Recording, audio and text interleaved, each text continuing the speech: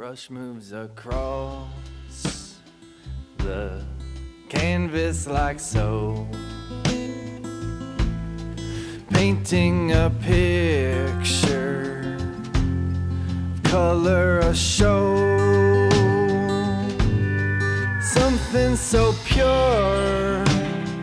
Now I have been holding out for a soul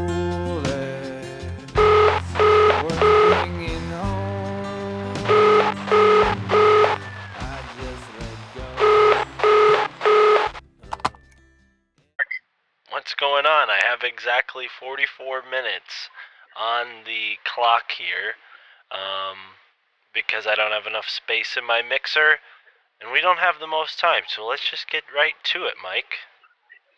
So I would say this is a perfect example of what I feel like I'm stepping into right now is I told you that I had 45 minutes to talk before we start recording.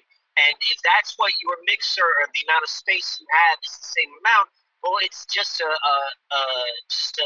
demonstration of the integration of this little journey which I'm on right now. So I'm in the truck driving down to Charlotte for the evening, Charlotte, North Carolina. And then tomorrow I'm meeting up with Ross Ben for 2 days in South Carolina. And then I'm heading down to West Palm Beach, Florida. Beautiful. And this is, for me, it feels like I've been talking about this for a little bit of time, about like kind of stepping into a different sort of flow with life. And I mean, sometimes I move fast and sometimes I move slow, but I always move to the rhythm I know. So like this is how it unfolds. So today is the day in which it's kind of like I'm stepping into it, and it feels electric from my perspective. Right on. So how about yourself, Mark? Well, I'm prepared. I'm excited to talk about Pennsylvania Stonehenge. I hope that's still somewhat on your mind. But as far as how has life been, life's been slow. Everything's just been moving at a slow pace over the past few weeks, but that's okay. Things are slowing down. It's correspondent with nature. Well, that is for certain. That is definitely for certain. I had a conversation with someone today who said to me, they said that they're dropping like flies in Ireland. She's in South Carolina, and she's talking about people dying. Oh, the deaths are beginning. And the reason I'm bringing this up is because you're like sometimes it's fast, sometimes it's slow.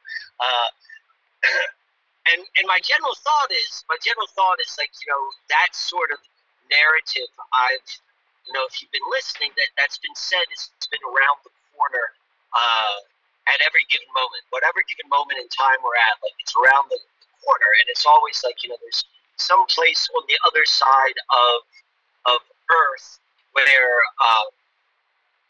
the thing is beginning.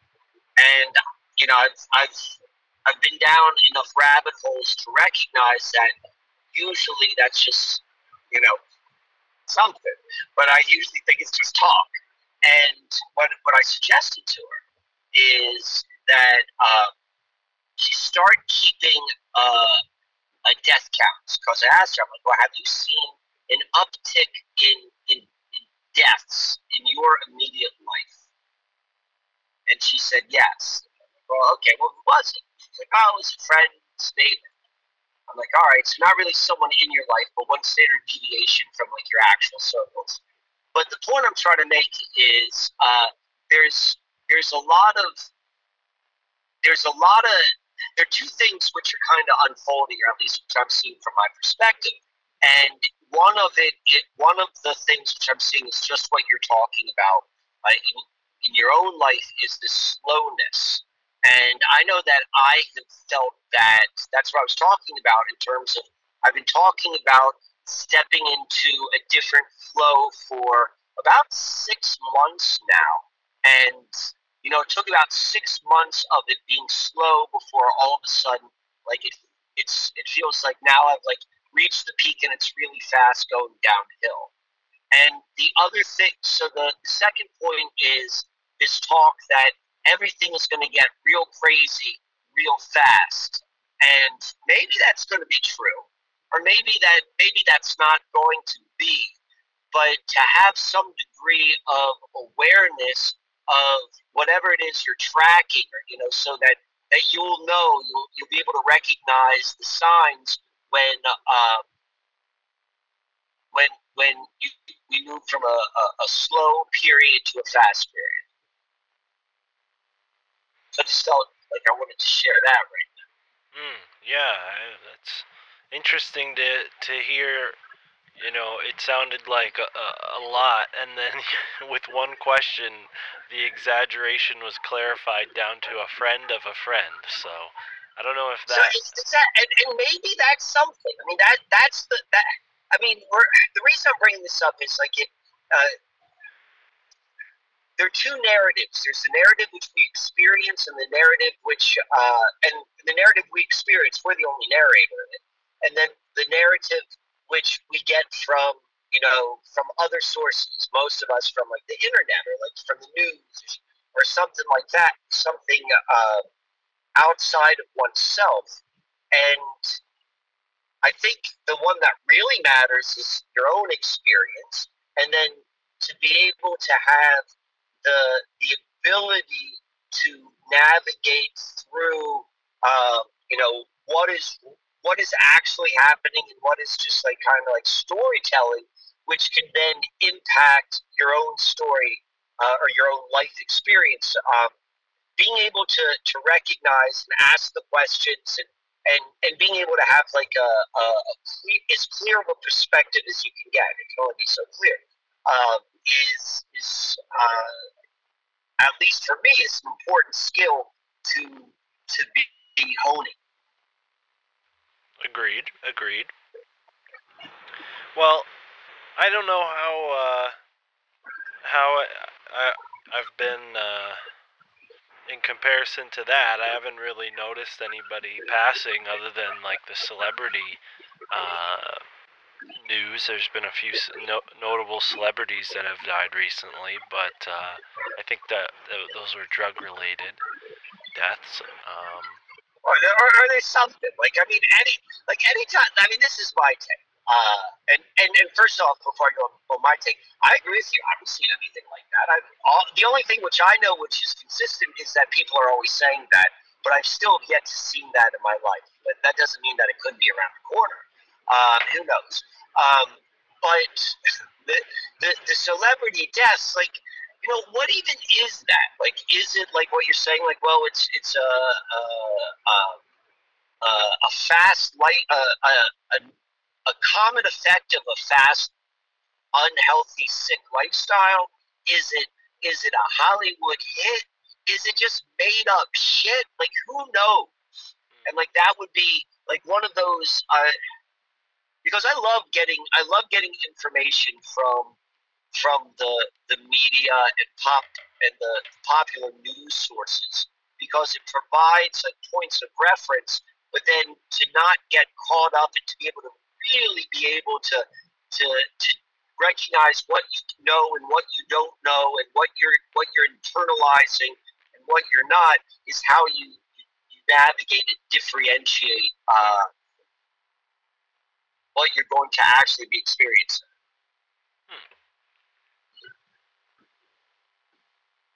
I agree. So who is this friend? I feel like we got off track a little bit. I'm expecting to talk about the Stonehenge, and we're gonna hit Stonehenge. Don't you worry. If we are at 20 minutes in and we haven't touched Stonehenge, you let me know, and then we'll immediately stop and pivot to Stonehenge, because that ties in completely. Well, you know me, Mike. I'm a little bit fixated on geography, and you mentioned that this person who said that people were dropping like flies is in North Carolina, but they were talking South about. Carolina. Oh, they're in South Carolina, but they're talking about Ireland. Is there a reason? Correct. Are they Irish expatriate? What's I their... got no idea. I think they probably have a friend who might be in Ireland or has some sort of personal connection to it. So it's another friend of a friend, Okay. which may be an accurate description, or it may be a game of telephone tag, as they used to call it. Well, but we are talking about lines. So this will be our pivot to Stonehenge, because I do agree with you. I got you excited by mentioning Stonehenge the last time we spoke. We're going to talk about it and the interesting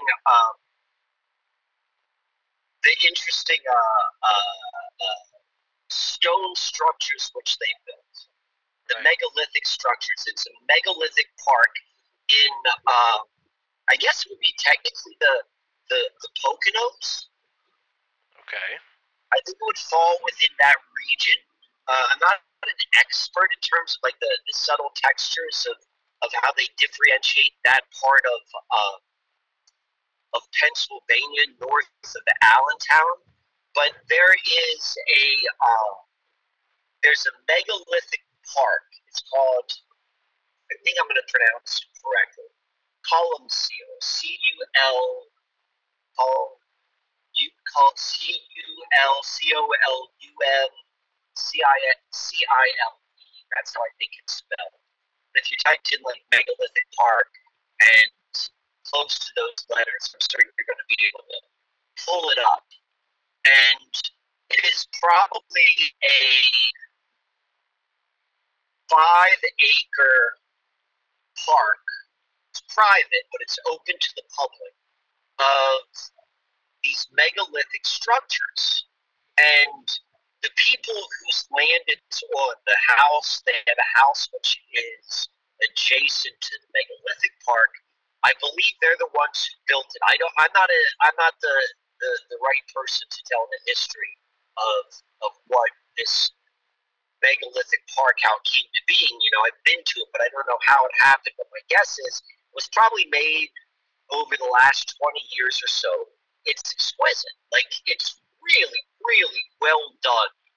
What are they called? Dolmens? Is that what it's called? Where you have like the rock structure, the two standing stones, and then like a ceiling placed upon the top of them. That's a Do you know what I'm talking about? A dolmen with a dolmen. Yes. So there's like dolmens there, which are easily 10 feet off the ground. Large stones. There's a labyrinth. There's a masonry chapel with all sorts of Rosicrucian symbology, like etched into the stones. The whole thing is just fantastic. But it's not.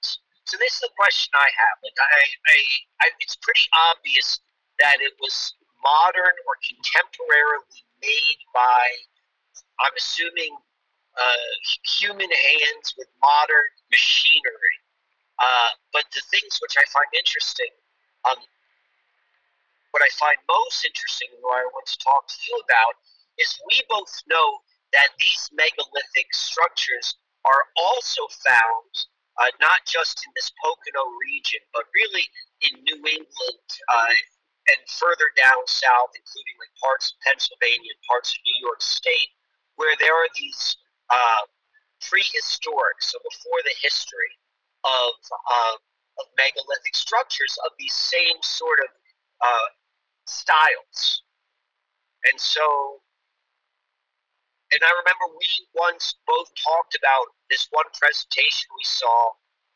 It was a Facebook presentation where there were pictures of a lot of these actual megalithic structures in Pennsylvania, but in the presentation, the locations were not released because the owners of the property did not want to, attract a lot of attention. But there's this mixture, like, what happens?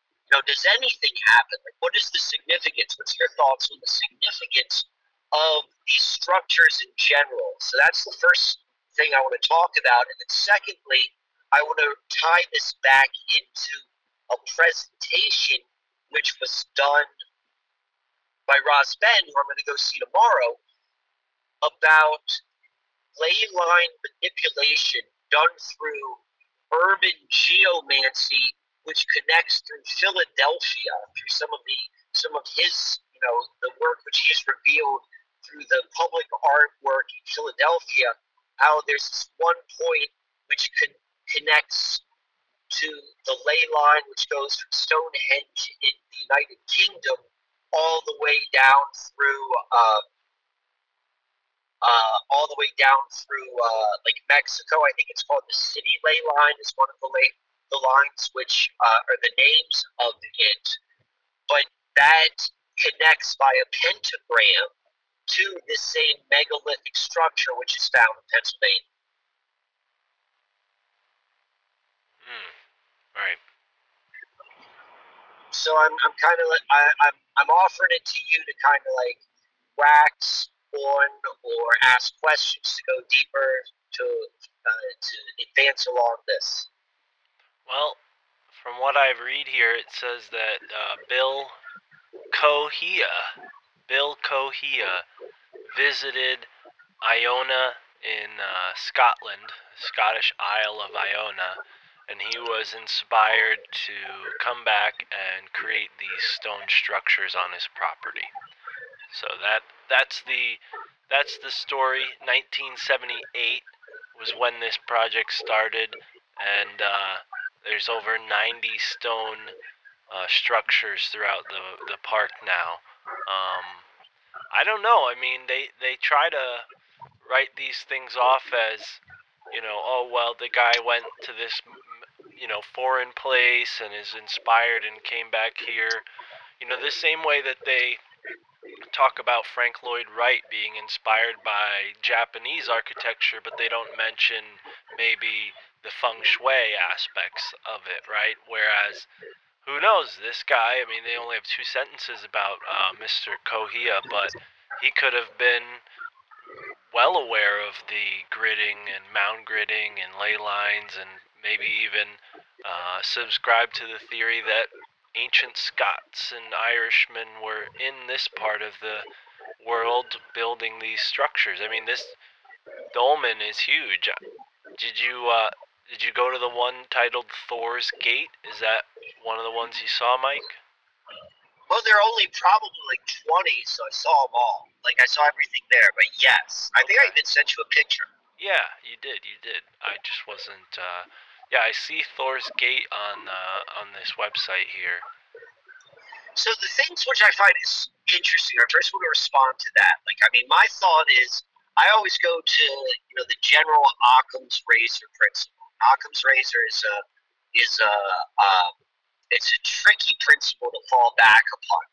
But like in its most basic level is like, before jumping into maybe the juiciest, most interesting interpretation, going to something more grounded. And my guess is like, he's a regular guy and not a druid high priest. So he could be. And the nature of the area, because that's why I was indicating earlier about like the area has an established history of these structures are already in the landscape.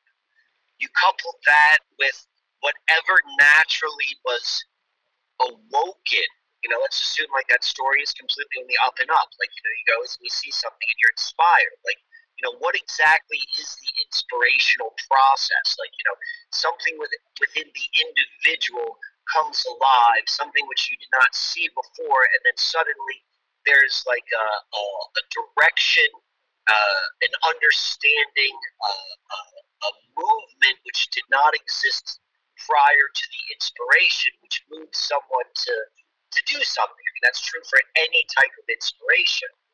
And even more specifically, you often hear that as a phrase, like an inspirational work, particularly as it might relate to a work of art or a work of music, something like that. But it's a general statement, which is like, I don't know how or why this came from, but it came from somewhere, deep from within or somewhere out there, whatever language you want to use. but it's unexplainable where this came from. But it undoubtedly came. It undoubtedly came to the individual who's responsible for the work. This came about. Like, I think this is. So I personally am intrigued by just like that process, and then I also want to, when looking at what was created there, and maybe juxtaposing it to, I don't know what it's called, but there's a pretty amazing megalithic park in, I think it's south of Miami or it's somewhere in Florida, Coral which Castle? this guy built it. I'm sorry? You're thinking of Coral Castle? Is that what it's called? So comparing this, like in a general sense, to like what that guy went through, like the Coral Castle comes with a story of the guy having knowledge of an ancient technology in order to build it, right? Like, is that built into the story? I don't know, but that's what interests me, or like builds my curiosity. And then when you couple it with that pentagram, which Ross then identified, which Columcille is one of the points. How does that fit in? I mean, I don't have answers to that. I just find those interesting questions, and particularly for those listeners who find themselves in the Northeast who could probably get there. I would say it's about an hour, maybe 90 minutes from New York City, 90 minutes from Philadelphia. That not that far from Boston or any of the other East Coast cities. Like, it's a pretty cool trip. Yeah, I'm looking at the website right now. That's Columcille Megalith Park in Bangor, Pennsylvania. Not Bangor, Correct. Maine. Or Bangor. I don't know how. I've never heard it said, so I don't even know how to pronounce it. In Maine, they say Bangor, and that's. Is that what they say? Well, then that's probably close, right? Yeah, but two different places. Maybe they have a Pennsylvania way of saying Bangor. Bangor. Who knows? But I'm just curious. They're closer than far away. Like Pennsylvania, in the grand scheme of things, like Pennsylvania and Maine are neighbors compared to Maine and Beijing. Right. Well, that being said, Pennsylvania and Florida are sort of neighbors, and we have these really strange stone structures all along the East Coast. I mean, that's just two of, I'm sure, others. So that would be like fun lines to play with. Like, those are like markers, like almost like being inspired by Peter Champous's approach of like beginning to apply geometries over top some of these like megalithic parks. Like, I mean, I can think of three off the top of my head right now in the East Coast. Where was the Georgia Guidestones, Columcille, and now and Coral Castle. How many others? I don't know what all the other ones, but like, do they relate? What's a triangle look like? I don't know, but that sort of stuff I think is I don't think it's necessarily solving a mystery as much as it is integrating a consciousness or a perspective into the landscape. And when you begin doing that, you begin seeing that in all parts of your life. You become attuned to that channel of perception.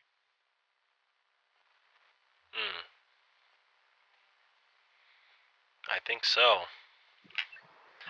I think the mapping it out part has been difficult for us, because every time we set out to map something, we find new things to put on the map. So it's just sort of like a ever expanding thing that I don't know, feels like a lot to keep up with. But last time we went, I would do it. I have no interest in doing that. Like, what we do is we inspire, right? Like, everyone, like, think about Esoteric America.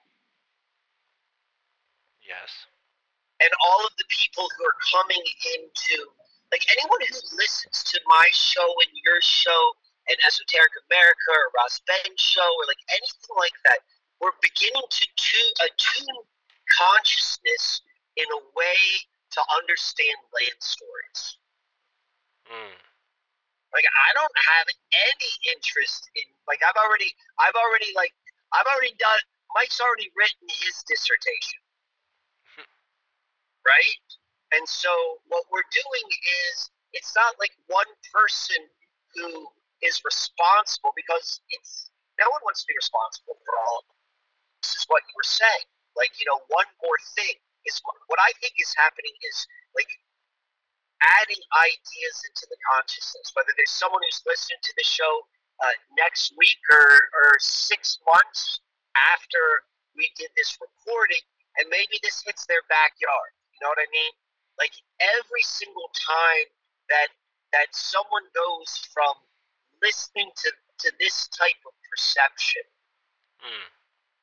of reality, and then moving from being a passive listener to an active participant. Doesn't matter how. It matters that someone's no longer sitting on the TV, like just watching it. They're like in the game. And so when they're in the game, now suddenly life begins to move differently for them. So there's that personal sort of like feedback loop. But then there's also like collective feedback loop that when a critical mass is reached of a way of understanding and perceiving reality, well, then a shift happens on a much grander scale. That's the whole sort of like 100-monkey idea. That's the 4-minute mile narrative in this land story sort of theater. Theater.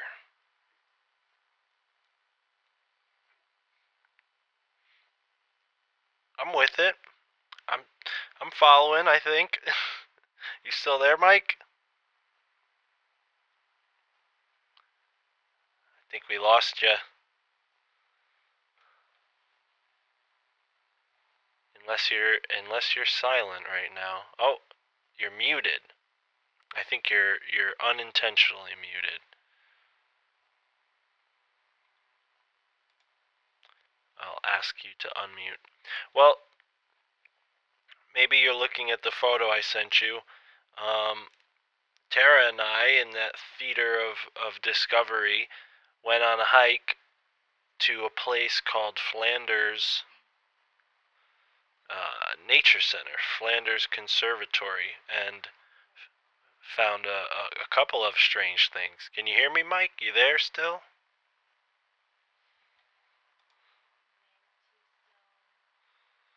Yeah, I sent him the picture of the Manitou Stone. For the folks listening at home, I sent Mike a picture. I wonder maybe if he got disconnected from the Zoom when he went to go and look at the picture. I don't know. I hope not. He is driving, so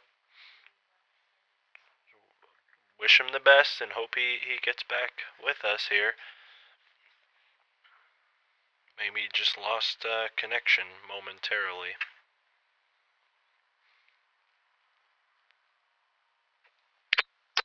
Oh, I'm hearing you now. Hello? Can you hear me now? Yeah, you were muted there. Did you intentionally mute? No. No, it's have you ever done too many things at once? On your phone, yeah. And then none of them work out well? Yeah. I'm driving. The sun's in my eyes. I don't know where I'm going. I'm talking to you on the phone, and then I thought I put off. I did not realize I answered another call, and then I put you on mute, and I'm trying to figure out my phone while I'm doing all the other stuff in my crashing. But I'm back. You're back. Okay, cool. Well, where were we? I was filibustering for time while you were gone. That's why you're a pro, Mark. I was telling the folks about how I sent you a photo of a Manitou stone that Tara and I found. Was that the Big Dipper? No. So this is a new one we found. So I just sent it to you right now. I wouldn't advise you to go and look at your photos. I'm not done. So, but later you'll see it. What we found is a stone about the size of a head, not quite the entire shape and roundness of a skull, but like head shaped, and the size of a head. And it had two sort of carved out areas that were like eye sockets, a sort of defined nose and jaw, and even like what looked like lips. And this is a piece of white quartz stone, not like crystal quartz, but like just, you run of the mill white quartz. And it looks like a face. And I see it in the sort of leaves, and I'm like, huh, look at this. So I pick it up, and it's, big. It fits in the size of my palm, which is saying a lot. I have huge hands, but we think it's a Manitow stone. And these stones were all over New England, according to some books we've read. Can you define what that stone is and say the word slowly, because I'm not certain what you're saying? Yeah, Manitow. Okay. Or Manitou. And what does that mean? It means spirit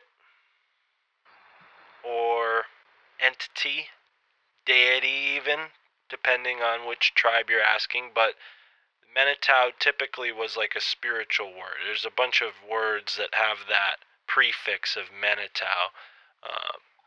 Manitow Lin, Manitow, all kinds of different suffixes that are added to that.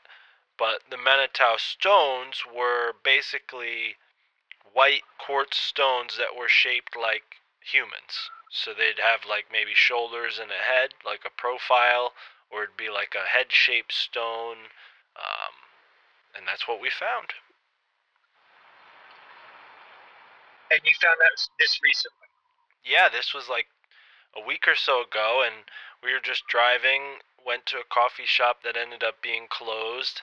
So I said, okay, let's go to this other place, and on our way from one to the other, we stopped at this little nature conservatory place that had a couple of stone structures. One that Tara found, a stone circle, sort of like maybe 4 times the width of like a stone fireplace. You ever see like the typical stone fireplace, usually like a foot in diameter? This was like 4 or 5 feet in diameter. So I thought maybe it could have been the base of some sort of structure. There's a bunch of stone rows all over the area, and then 2 stone cairns that we found, which are just basically what you described earlier in what we were watching in that Facebook video presentation. They were highlighting the stone cairns and stone walls, I believe, on that property.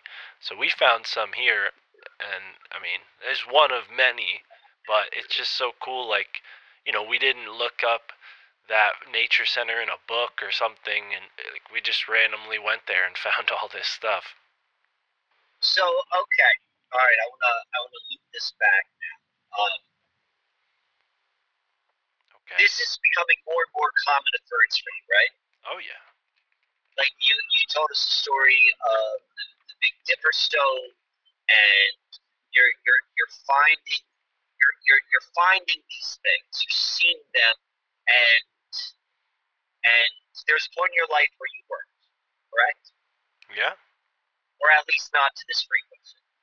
So you're demonstrating what's happening when consciousness becomes more and more aligned to land stories.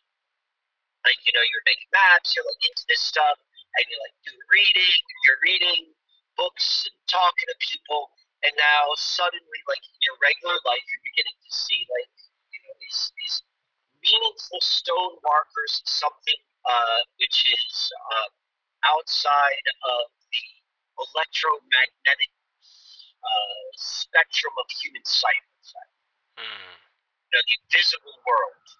So that's happening.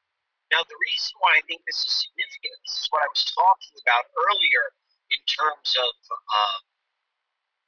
people beginning to looking at their landscape with new eyes and being inspired, like to go and do, like as I was saying, like math. It doesn't matter what you do.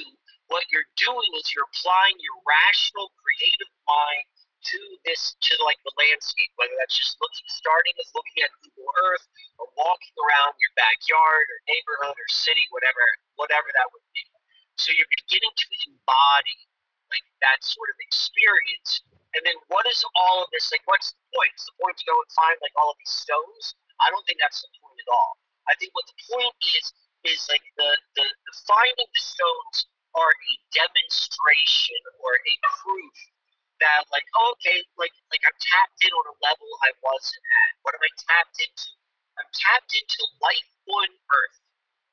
Like not within the system, not within the internet narrative, not within the celebrity death narrative, but like in this sort of whether we call it ley lines or land stories, whatever that is, you're beginning to become connected on that level.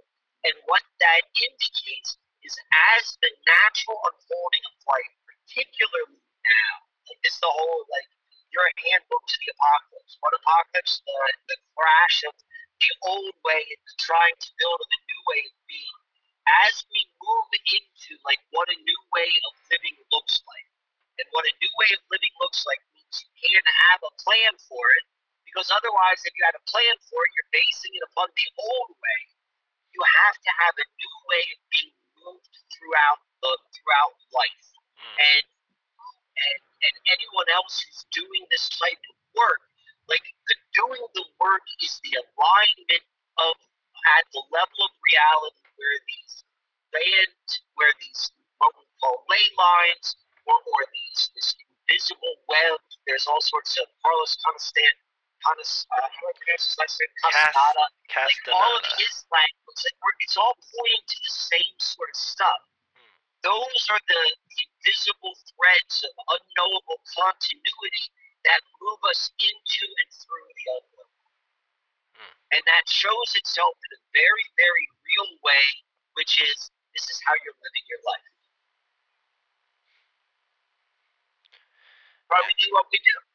Yeah, it's a lot of fun. I mean, it definitely it's overwhelming when you think, okay, I'm gonna go. Now I gotta map out every single rock. But you're right. It's not about that. It's about. It's not. It's what happens when you do that. Right.